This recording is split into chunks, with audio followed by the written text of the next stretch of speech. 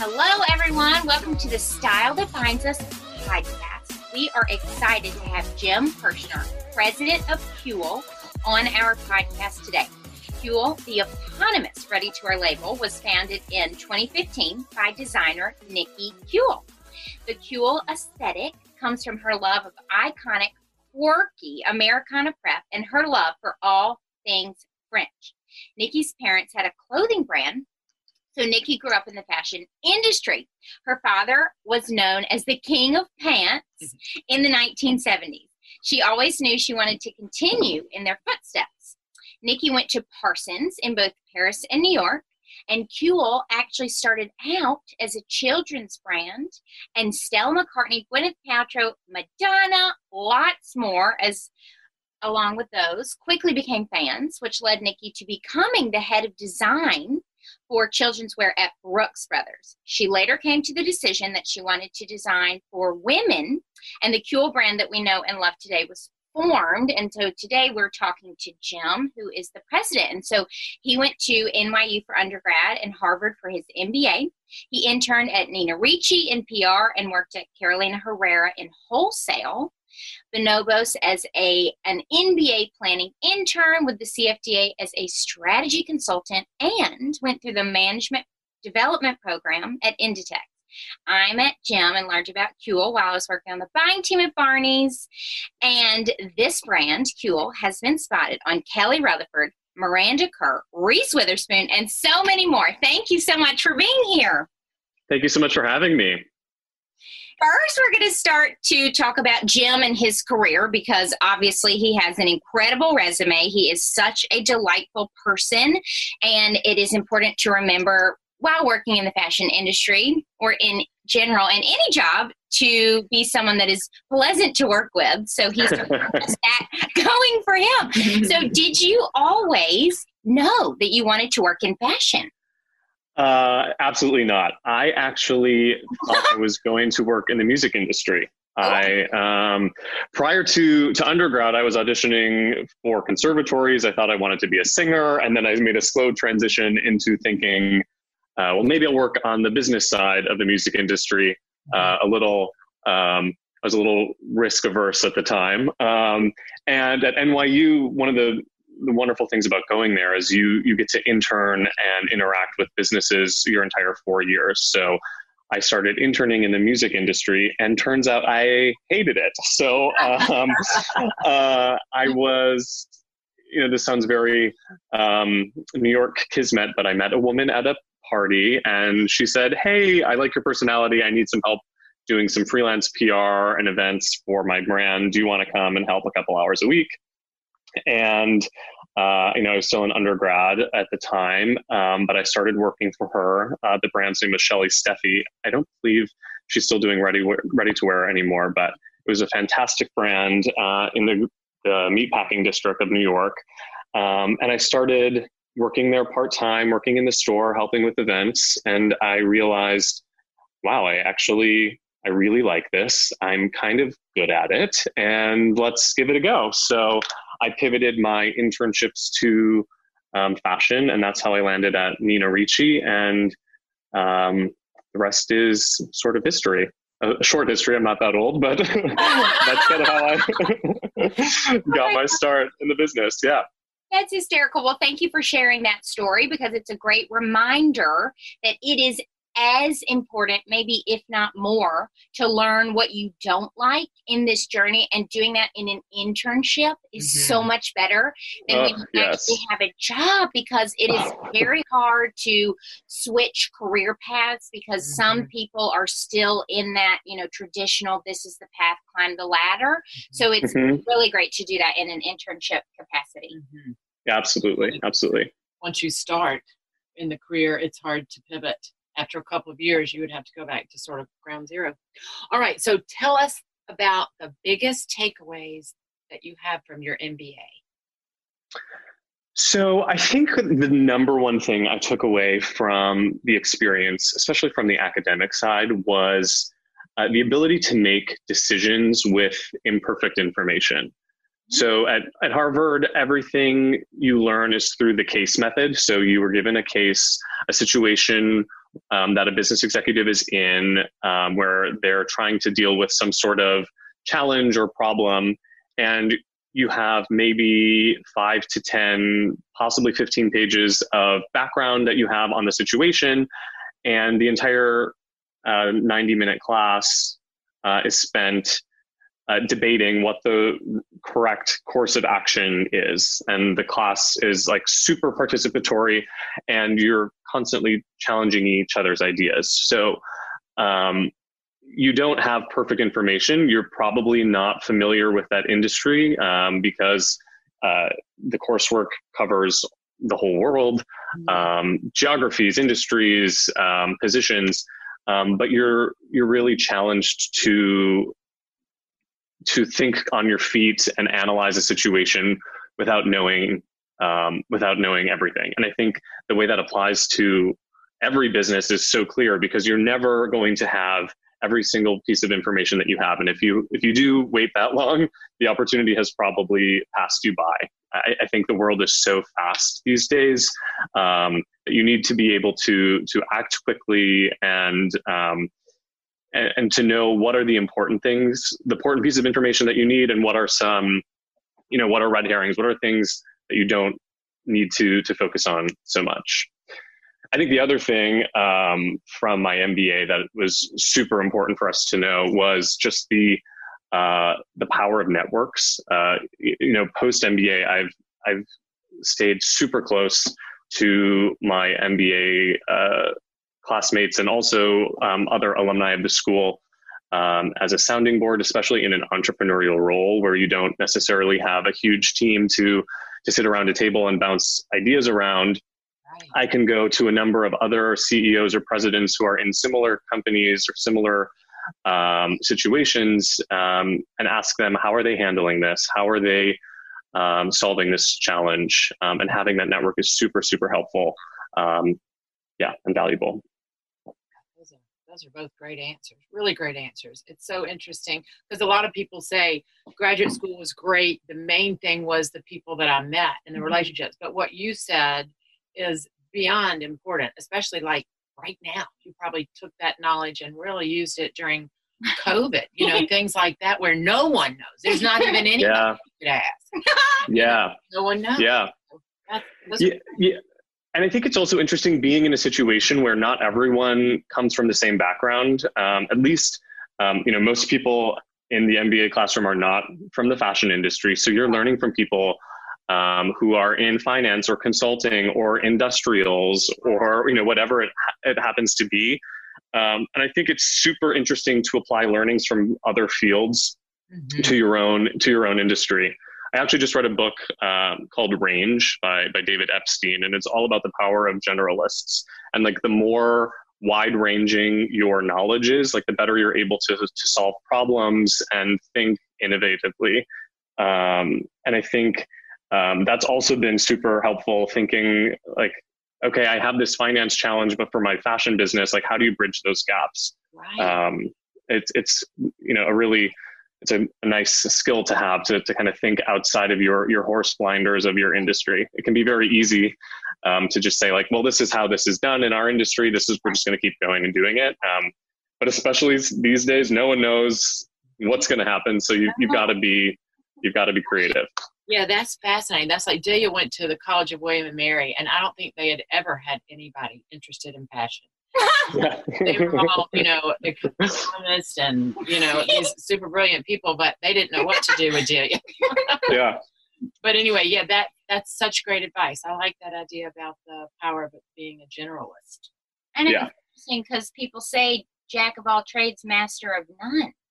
Yeah, I will be honest. I think it's challenging early in your career to perhaps find that next step as a generalist. I did PR, I did wholesale, I did e-commerce planning, I did tech and operations, and now I'm a general manager. But it wasn't so easy for the hiring manager in some of these spots to say like, oh, well, you did X, that means you're obviously going to be great at Y. Right. I do think it presents some challenges early on, but I'm so happy at this stage in my career that I I've seen so many different functional areas, and I know how all of the pieces of the puzzle fit together. I think that makes me, it helps me do my job. Absolutely. 100%. Don't you feel that way too? With Oh, buying yeah. and then wholesale? Right. It's so important. That's why the interning, again, because that's a great opportunity to do that, is to get to work in all the different departments so you can see what you like versus what you don't like, but you also have a greater understanding. So when I started at Versace and wholesale for the internship, by the time I got to buying at Barney's, I understood the vendor's perspective. So I could understand, Totally. like, they're waiting on these selling reports sitting there because they, in order to do their job, their next step for their boss, all of that. So I could sympathize with what was happening on the other side, which was very important. Yeah, absolutely. What does a day in the life of the president of KULE look like? Well, I know this sounds cliche to say, but there are no 2 days are the same. Like every day is like totally different. I would say, for a small business, you really get your hands dirty in all aspects of the business. There are days where I'm in meetings from morning till night, but I would say a lot of the times I'm trying to think strategically about where are the opportunities in the business? I try to really carve out some thinking time to understand, where we can continue to grow. I think it's really easy to get your head down and just answer emails as they come in and tackle all of the problems in your immediate business and put out all your fires. And then you don't have any time left to think about how you actually continue to grow. That said, I do have to, I'm constantly talking to potential collaboration partners. I'm managing our team, looking at our selling, both online and wholesale, reviewing creative. You really do have to have at some level a hand in everything to understand the way your business is moving forward. But you also want to trust that you've built a team that can handle challenges on their own, and that they're executing to the best of their abilities and taking so much of that off of your plate. Absolutely. What are some things to keep in mind throughout one's career? I think one thing to keep in mind is that there is no one true path that works for everybody. And I think you can see from my own background, I started in music. I had a music degree in undergrad, and I started working in the fashion industry. I think sometimes people get fixated on the thought that everything has to be perfectly sequential, and one thing leads to the other, which leads to the other, and it has to be super planned. And I think it does happen that way sometimes, but more often than not, people, if you are open to opportunities and you are doing good work wherever you are, you can progress through your career without having to be overly strategic. I think being strategic is important, but I think I see people trying too quickly to move from position to position just because they think, okay, my 18 months is up, it's time to move on, and I need to get the bigger title, the bigger whatever. And I just don't know that that's long-term always the best thing. I think being open to change is important, but I think also being open to the ambiguity and to the spontaneity of opportunity is also really important. Yes, we completely agree. How did you learn to be a manager? It's a good question. I think in some ways you just have to start doing it.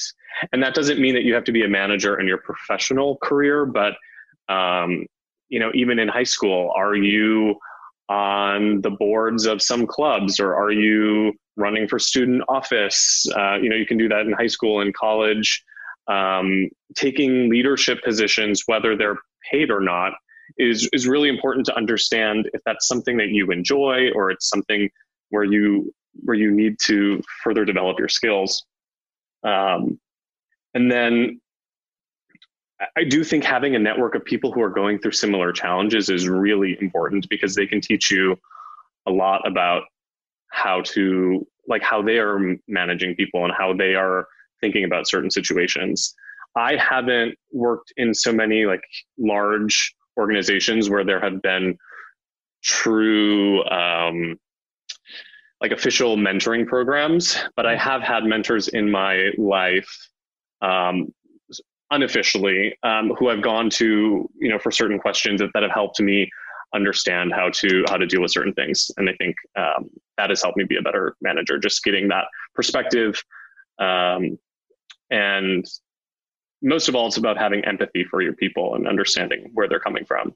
Like, as you mentioned, being a buyer, but understanding the wholesale side. I think that's also applicable in management. You are a manager, but you remember being an individual contributor and the challenges that you faced. So how can you make the work easier for them? How do you make it, how do you set them up for success?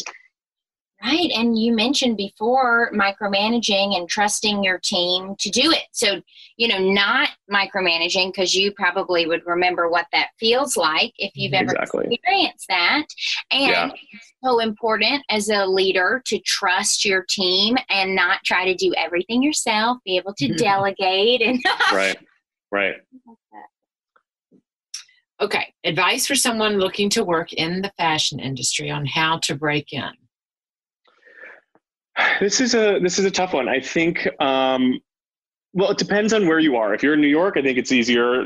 I think if you're outside of one of the major fashion hubs, it can be a little bit more challenging.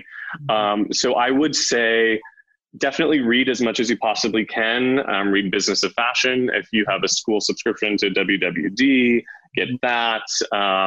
Just absorb all the information in the industry so you can see kind of what's going on, what the possible roles are. And then, as I mentioned before, networks are incredibly powerful, especially in the fashion industry. So try to go through your own network. And if you don't have your own network, go through your school's network, or honestly, don't be afraid to cold email companies that you think are interesting, understanding that you're not going to get a perfect hit rate. Not everyone's going to respond, and not everyone will have time to answer your request. But I think what's important when you do those things is to share how you could potentially create value for whoever you're reaching out to. Don't just reach out and say, hey, I'd love to pick your brain, because no one these days, or very few people, have time to just pick brains with whoever reaches out. But if you say, like, I am a student and I'm really interested in your business because of these things that you're doing, they're really intriguing. I have these few questions about them. And also I would love to, if you're open to doing a small project, I would intern for you. I would do this, whatever. I think pitching yourself in a way that's not just, I need to take something from you, but also like, I would love to help further some goal that you may have. Yeah, that's good. And I would also say the random connection on LinkedIn is not, personally, I think that's the worst thing in the world when someone's like, hey, I see that you're a person, let's connect. Like, I don't know who you are. Like, no, like, if once we've had a conversation, I will happily connect with you. But I mean, if I don't know you, that's not going to work. Right. But maybe that's just me. I know people kept calling me, and I'd be like, Delia, this is Uncle Jim's sister's child's friend, and they're coming to New York, and they would love to take you to lunch on Saturday. And she's like, Mom, I'm working 24/7. I cannot go meet these people to talk to somebody who probably isn't even going to end up in the fashion industry. So it definitely, you're so right about that. Okay, switching gears just a little bit. How did KULE come about? Well, I think Delia did a good job of describing the business, but just to back up a little bit, Nikki had a luxury kids business and it was super successful. But then her kids grew up. She kind of lost interest in doing purely children's wear. And she started a full women's collection prior to 2015. So it was probably 2011, 2012. But she always said it was hard for editors and for stores to not to understand it necessarily, but it was hard to break in because there were so many brands, and you really had to stand for something. And she realized, okay, I'm going to really focus down my business into one category that I'm going to get absolutely right. And she took a year and a half to develop the perfect striped tee. she was always a collector of stripes. Stripes have been in her kids' collection and her women's collection. And she's collected them forever. But she always found that like there was one thing wrong with each one. There either the fabric wasn't right, or the fit, or the hem, or the weight. So she decided to set out and make her perfect versions. And that was in 2015 when I was looking to leave giant corporate fashion with Inditex. I was currently, or at the time I was working for Zara in Canada. And I wanted to get back to New York and do something more entrepreneurial. And we got connected, and that was that. Yeah. I mean, I saw a huge opportunity with Nikki. She's so creative and had such great experience and knowledge of the industry. It wasn't just a bright-eyed Parsons grad who was launching their first collection. She had been in the trenches and understood production and how to really build a business. And I think that was really important to me. If I was going to do something so early stage, to have a partner that really understood what it takes to run a business. Right. And maybe I'm wrong, but well, she seems like she's super creative. And if you were interested in music and you were a voice major or whatever, you obviously are very creative too. So this brand, I mean, I think that was the perfect fit for you. Yeah, it really was. I think I'm definitely a creative person, but I'm certainly on the business side of things, but having that creative component has always been really important to me. And whether that was working at Carolina Herrera, which is such a creative environment, right, or what I'm doing now, like that's super fulfilling to me. I think there were stages of my career that were less creative. I mean, I was working in operations and technology for Zara, which was super interesting from a business perspective. And, they're such an innovative company and they're so well run, but there's not a lot of opportunity for creativity. And so going to a smaller business where you have a lot more opportunity to go where you want in your business and be creative. That was really important for me. Mm-hmm. And it's a great reminder too. There are many ways to run a business, but I feel like sometimes brands get kind of lost. People have a dream to start their own brand. So if they're kind of like lost in that space, figuring out, okay, this is the one thing I'm going to own and perfect. And then I can later expand upon that once I am known and that foundation has been laid. Yeah. Yeah, I think from a PR perspective and just a customer awareness perspective, it was really important that we had that go-to product that people understood. And it was a really easy pitch to say, we're KULE, we make the perfect striped tee. Right. Versus we're KULE, we make really great clothes. Like that's a harder pitch. Right. Exactly. Yeah. Talk to us about the power of the stripe.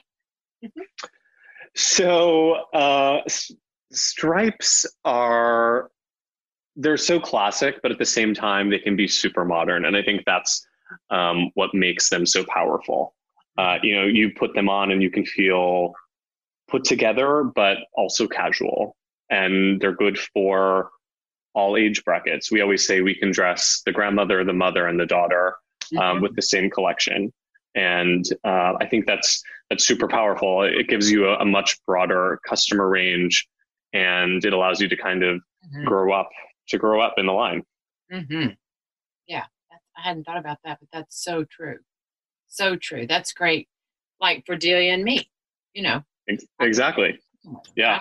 When I'm walking down the street wearing my KULE t-shirt, people are like, "Oh, is that a KULE t-shirt?" Yay. So that being said, tell us about the iconic and discreet logo.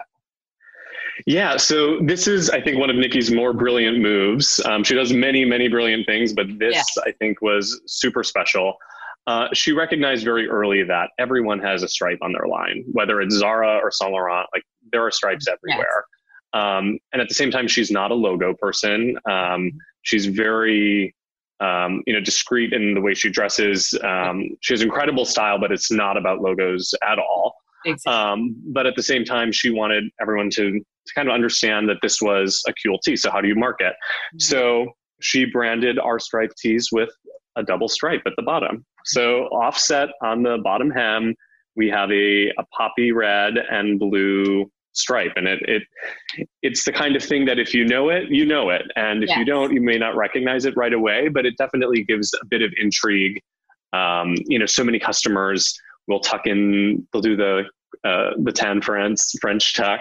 So you can kind of see the labels hanging out. And it's become something also from a product development perspective that we can use as we launch new categories. We've added that little tab to socks or the trim of a sweater. It just allows us to be really flexible with lots of different kinds of products, not just tees. Mm-hmm. Right. And that's another great thing about establishing something that is true and unique to your brand and recognizable. Yes. I guess you would know about this, but you would not believe about how people just have these brands with all these different things going on. And it's so hard for everyone to remember anything these days because so much information is coming at us. So if she really perfected owning one thing and having some sort of iconic symbol that maybe even kind of happened accidentally, that she didn't know how big of a deal it was going to be. So that is lovely. Yeah. And it also allowed us, like even from a palette perspective, to be super focused and consistent. And I think it can be very easy, especially in the fashion world, to say, like, I want to always develop and think of the newest thing and chase the trends. But for us, we've always had this poppy red and blue and navy in all of our collections. And yes, we circle through all sorts of fashion colors every season, but we always have that core piece of our business that is recognizable and there season after season, and people start to associate that with our brand. I think that has also been a very important building block to KULE's success. I love those colors too. That's my teacher. Yes. So this is fascinating to us because we went back and forth about all the different fits. So for someone looking to get a KULE tee, walk us through each of the fits so they can determine the best for them. It's so hard to choose. Totally. Well, so we think of the perfect striped tee almost like perfect denim. Like there's no one fit that you're going to wear all the time. So, there's different moods and how you want to style it. The first thing I would say is we have a new fit guide on our website, so you can check that out on KULE.com. But to give you the quick walkthrough, the most basic tee shape it's called the Modern, and it's straight in the body. It's a lightweight cotton, and it comes in a short and long sleeve, and that is our best seller by far. You can wear it all year long. It's a super soft Portuguese cotton that it washes really well. It just feels like your go-to staple. Then we also have a slightly heavier shirt, which is more in the line of like a typical French stripe.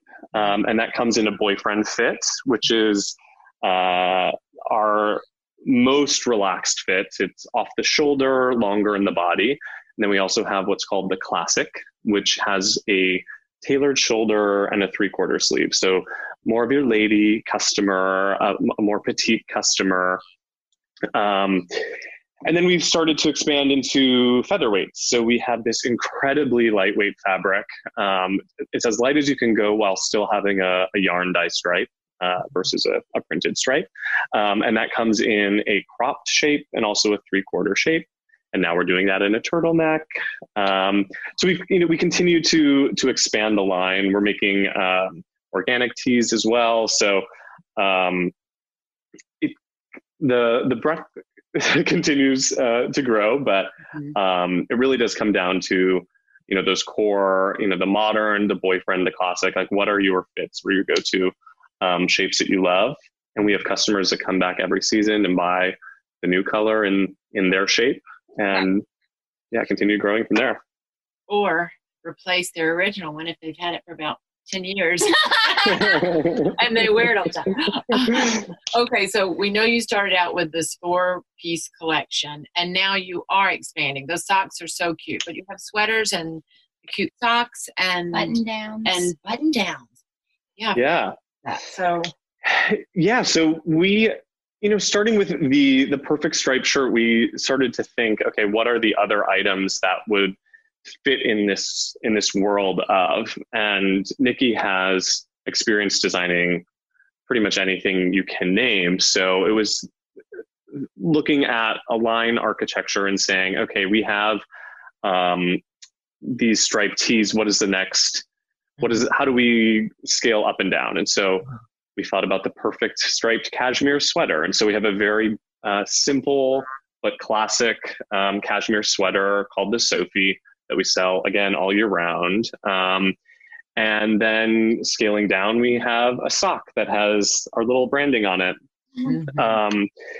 And I would say it's half just fun, whimsical, wanting to try new things, and then also half strategic and thinking about how do you own more of a customer's closet? How do you keep them coming back for more and training or trading up in the value chain?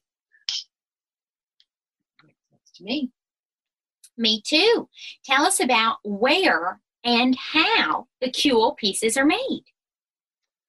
So the bulk of it is made in Portugal. We work with this incredible factory in the north of Portugal that is it's female owned and operated. It's all women working there except for one male, the son of the owner.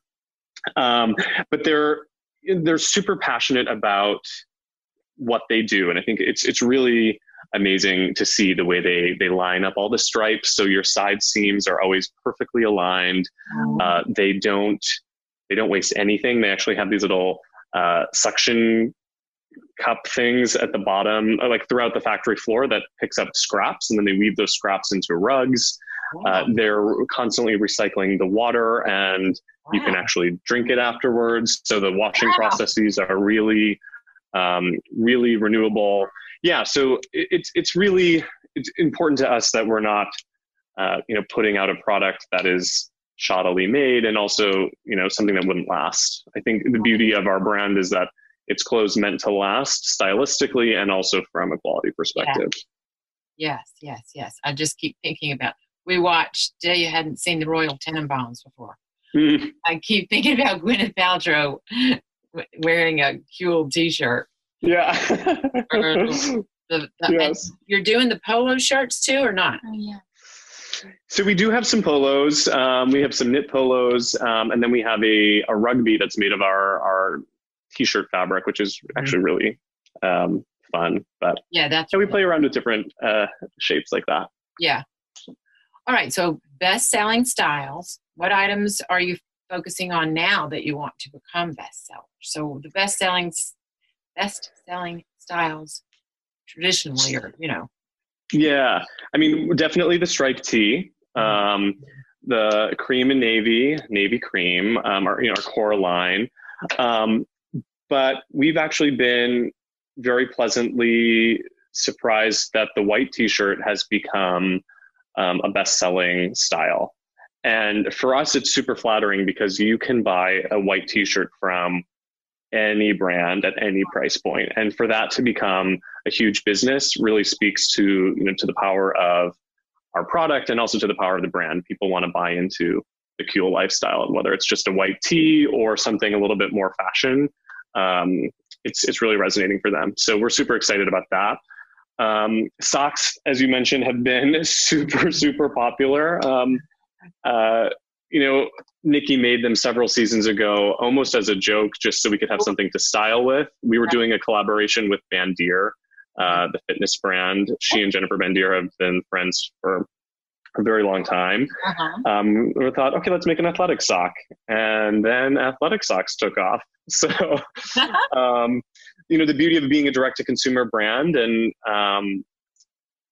and launching all these new categories is you can test things, and if they work, you go bigger, and you incorporate them into your full line. So those have been popular. And then the last thing I would say is like our tote bags.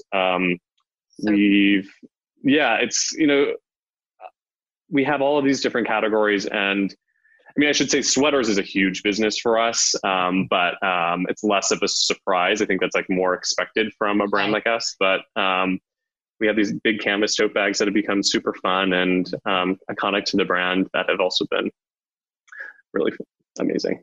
Yeah, I love them. I love the way it's, there's the traditional LL Bean bag or whatever. There's this sort of preppy traditional part, and then there's this super chic French part, and then there's this kind of kooky part. You know what I mean? You know what I'm saying? Yeah, whimsical totally. Part. Yeah. Yeah. And I also wanted to say really quickly about the white t-shirt. White t-shirts are really not easy to find, because that's a piece that I want all my clients to have in their closets. And you would be surprised at how hard it is to find one that actually isn't see-through, that actually has the right sleeves, the right weight, that it hangs the right way, so it's not just huge. So you're nailing that too. So that is just a super go-to piece. That's very important, much more important than people think, because it's so hard to nail the simplest of things, I feel like. Yeah, that is true. Nikki has really thought through every detail, and it's easy to think like, oh, it's just a t-shirt, but you're right, it does take a lot of perfecting to get that exactly where you want it. Yeah, and then whenever Mom would find one, like for her styling clients, the go-to, then they would discontinue it, of course. Like I used to love this Vince t-shirt a long time ago. So then that all changed, and it just kept happening over and over again. So I'm glad to be able to recommend KULE now. Yes. Tell us about the lighthearted nature and cheeky phrases of KULE. Well, on the lighthearted nature, we just think everyone needs a mood booster these days. And, the brand has always been happy and whimsical and not so serious. We take our business very seriously, but we don't take ourselves seriously. And I think that's, just important in life. To keep in mind, we're selling t-shirts at the end of the day. So let's make it fun and upbeat. So just some phrases that have come about in the office. Nikki, anytime something's going wrong, Nikki used to shout out, "Oh boy," kind of like, all right, well, we're going to deal with this, like another thing to deal with, but we'll figure it out. And so we threw it on a t-shirt a couple seasons ago. And, kind of just started a chain reaction of new little like lighthearted phrases that we put on t-shirts or socks and bags, and people really loved. So I think that like mood boosting element of the brand, especially right now, has really resonated with people. No one wants serious fashion these days. They want something that can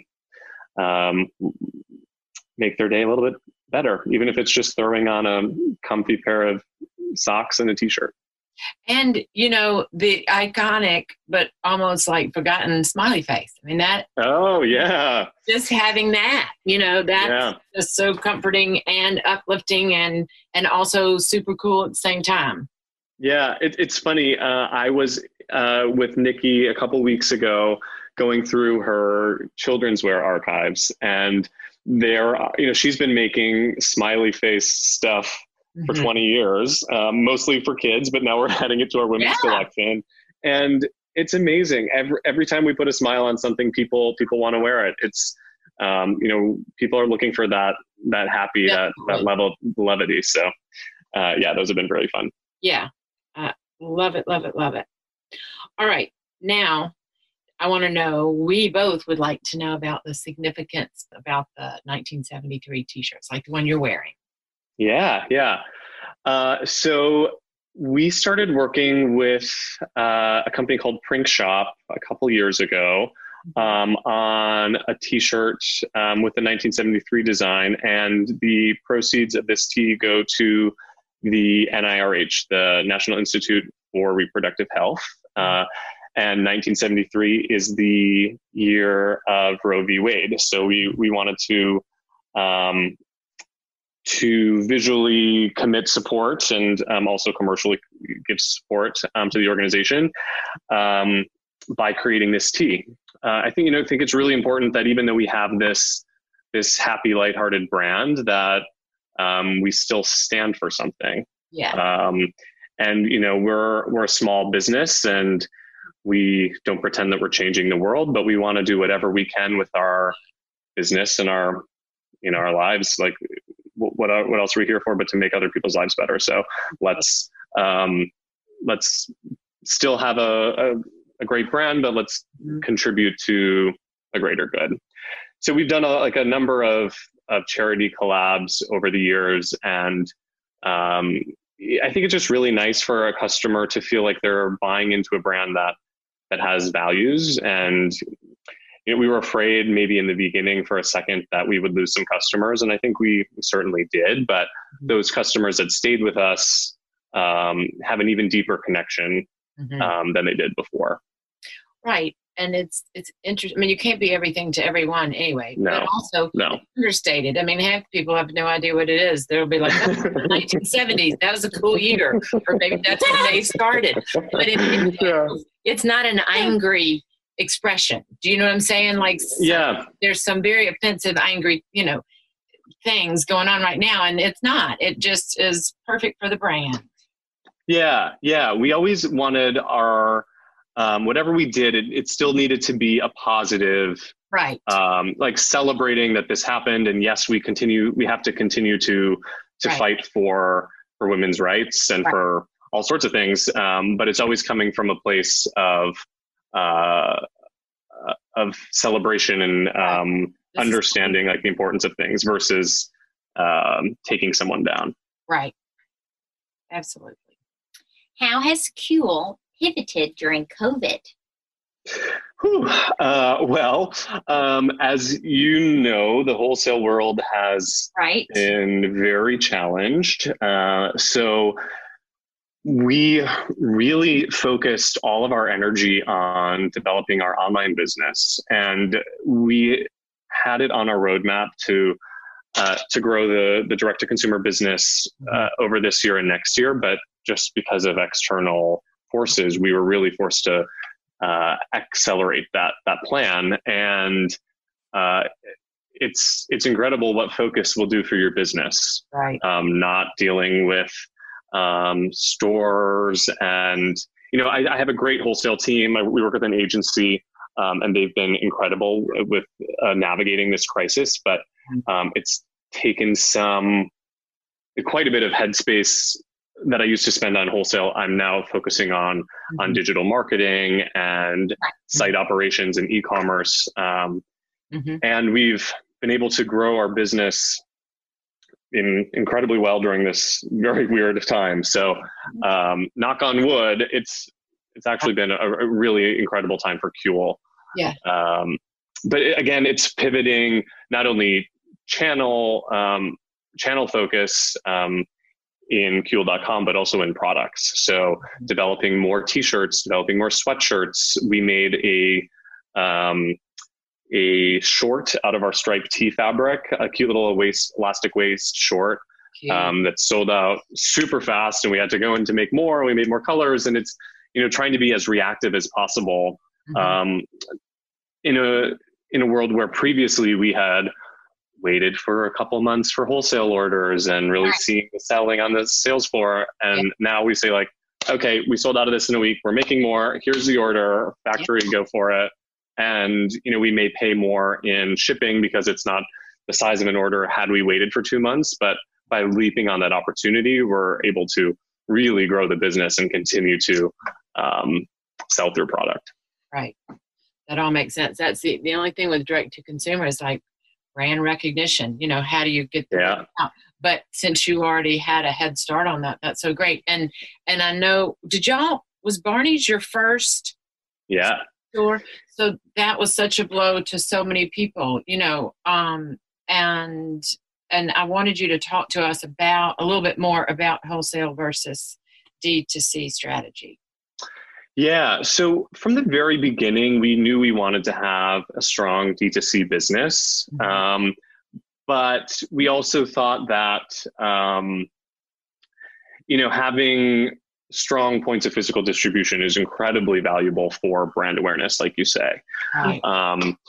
And when I was at Zara, I remember someone telling me like the number one way to increase our online sales in a zip code is to put up a sign in a mall saying Zara coming soon. It's just like those, like that street traffic, qualified street traffic can be incredibly valuable for a brand. So for us, we want to have and we believe we have a symbiotic wholesale relationship where we work with top tier stores. And frankly, it's been in a more limited capacity throughout the past 6 months, given the world that it's, that we're in. But having that elevated presence in Bergdorf Goodman or, Barney's when Barney's was there, it really gives the customer, even online, some confidence that they're buying a quality product. They're not just getting an Instagram ad and buying a random T-shirt and not knowing what the quality is. Yeah. So it's been wholesale for us is incredible, profitable marketing. It's certainly a volume driver, and it can continue to grow. But we also, given what has happened in the last 6 months, like we want to be careful that we're not expanding too quickly, and then we're dependent on stores who can not always play so nice, and also who might be, in the going out of business, bankruptcy themselves.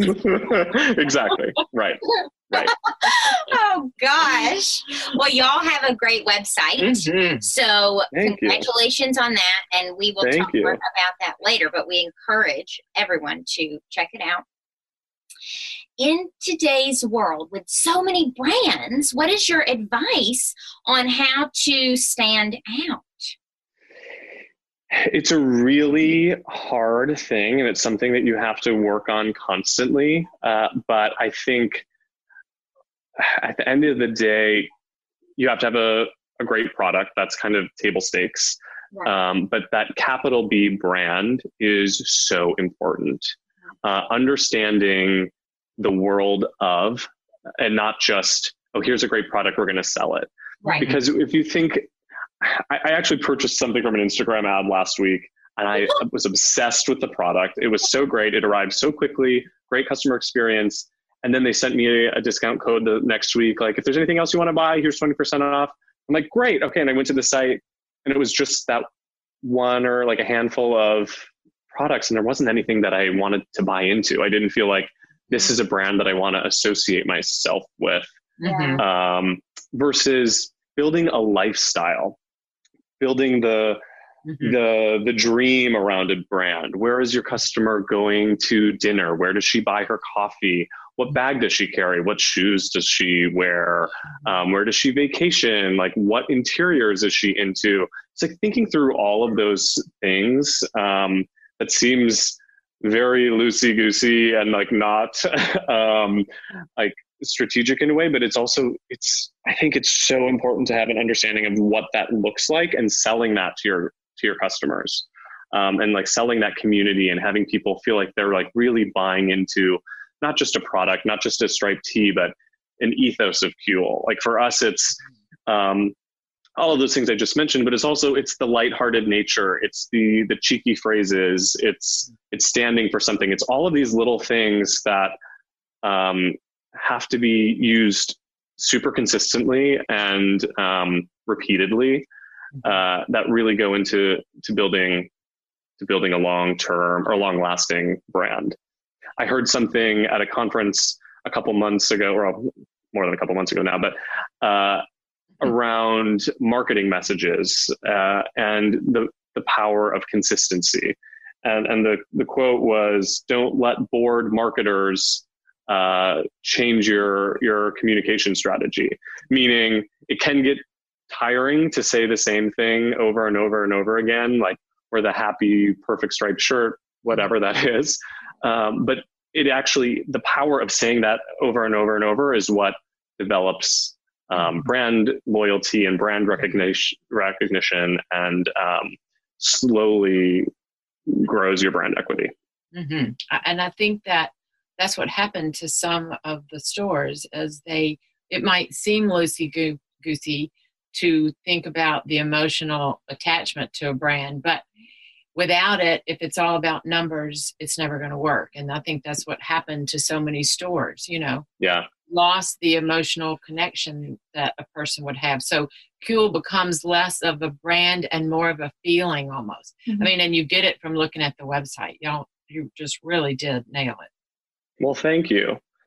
Yeah, and I think another thing, like you say, it can't just be about the numbers all the time. We created some, the sock we launched not because of numbers, but because we thought it would be fun, and we thought it'd be really editorial. And we have a cashmere knit poncho, and we didn't think that was going to be our number one best-selling item of the collection, but it got great editorial traction, and it sells the spirit of the brand. And I think Nikki's so good about creating not only product that's super saleable and appeals to so many people, but also those unique one-off items that elevate the brand and put it in a different category, that it's not just about the merchandising, it's also about the dream. Right. Absolutely. So going off of that, it is so important to know your customer. So I work sometimes with emerging brands with my consulting based on all the things I learned at Barney's to help them figure out what to do in their strategy.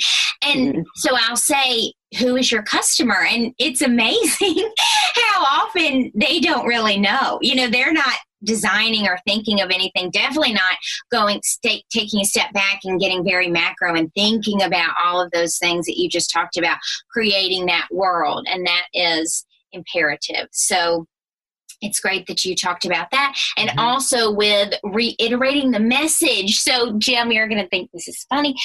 In the beginning, I wasn't really talking, neither of us really were, that it's a mother-daughter business, because I don't know why. We just weren't. And so yeah. And so then, I would go out and about and see people, and then I would say, oh, my mom or whatever. And they're like, wait, what?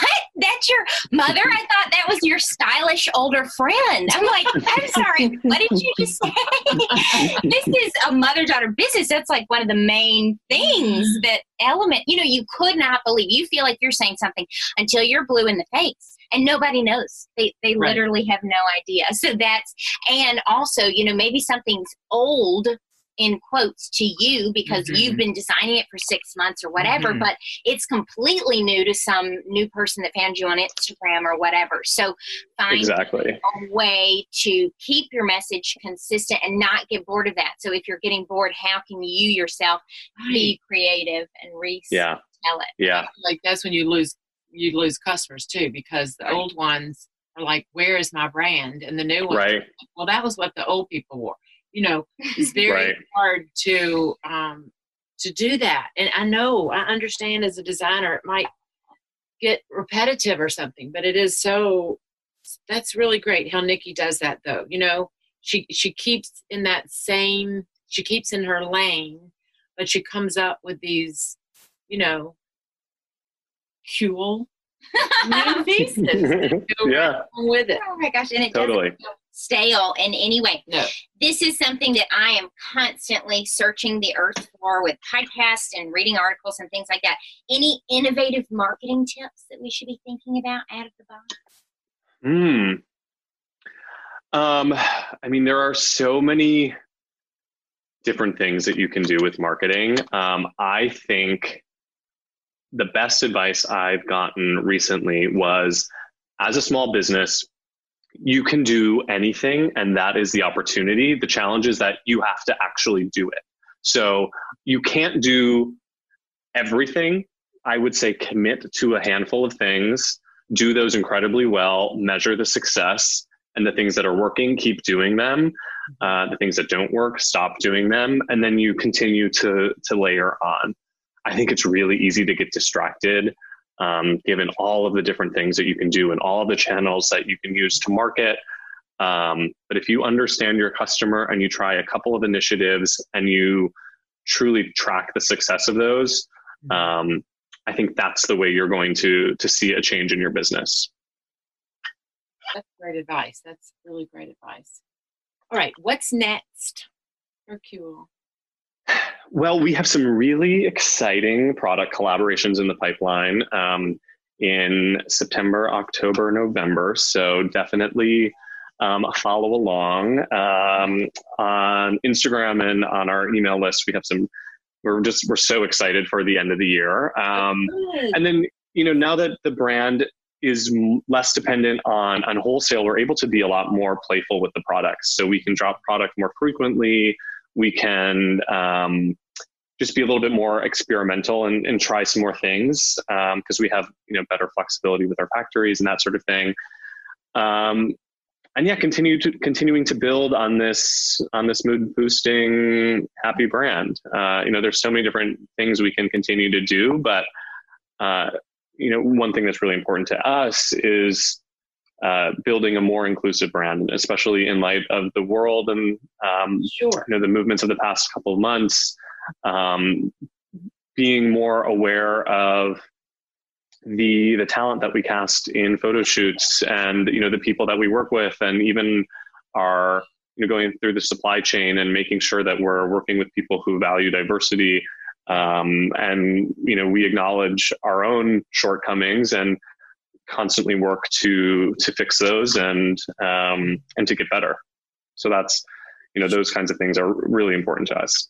Yeah, that's great. And sometimes shortcomings were just lack of knowledge. Yeah. Didn't know till you started looking at it. And you're like, oh. Right.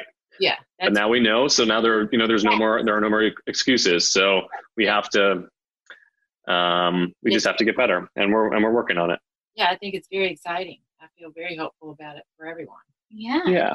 So many opportunities to expand your brand, and it's really important for someone to see themselves in the marketing and all of that, and then they're going to be huge fans too.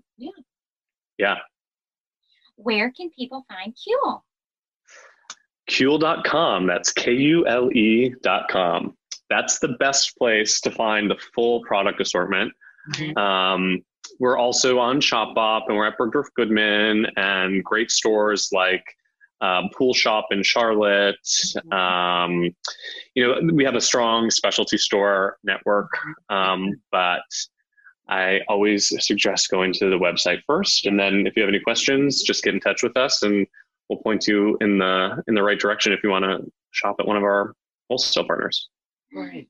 Wonderful. Well, thank you so much for coming on. It was a delight to learn all about you and KULE and all the incredible things you're doing. Yes, thank you so much for having me. Of course. Well, we'll see you next time. Bye. If you like what you heard, tell a friend about our show, subscribe to our podcast, and also scroll to the bottom and give a rating and or a review. Those are the best ways for other people to find out about our podcast. See you next time. Bye.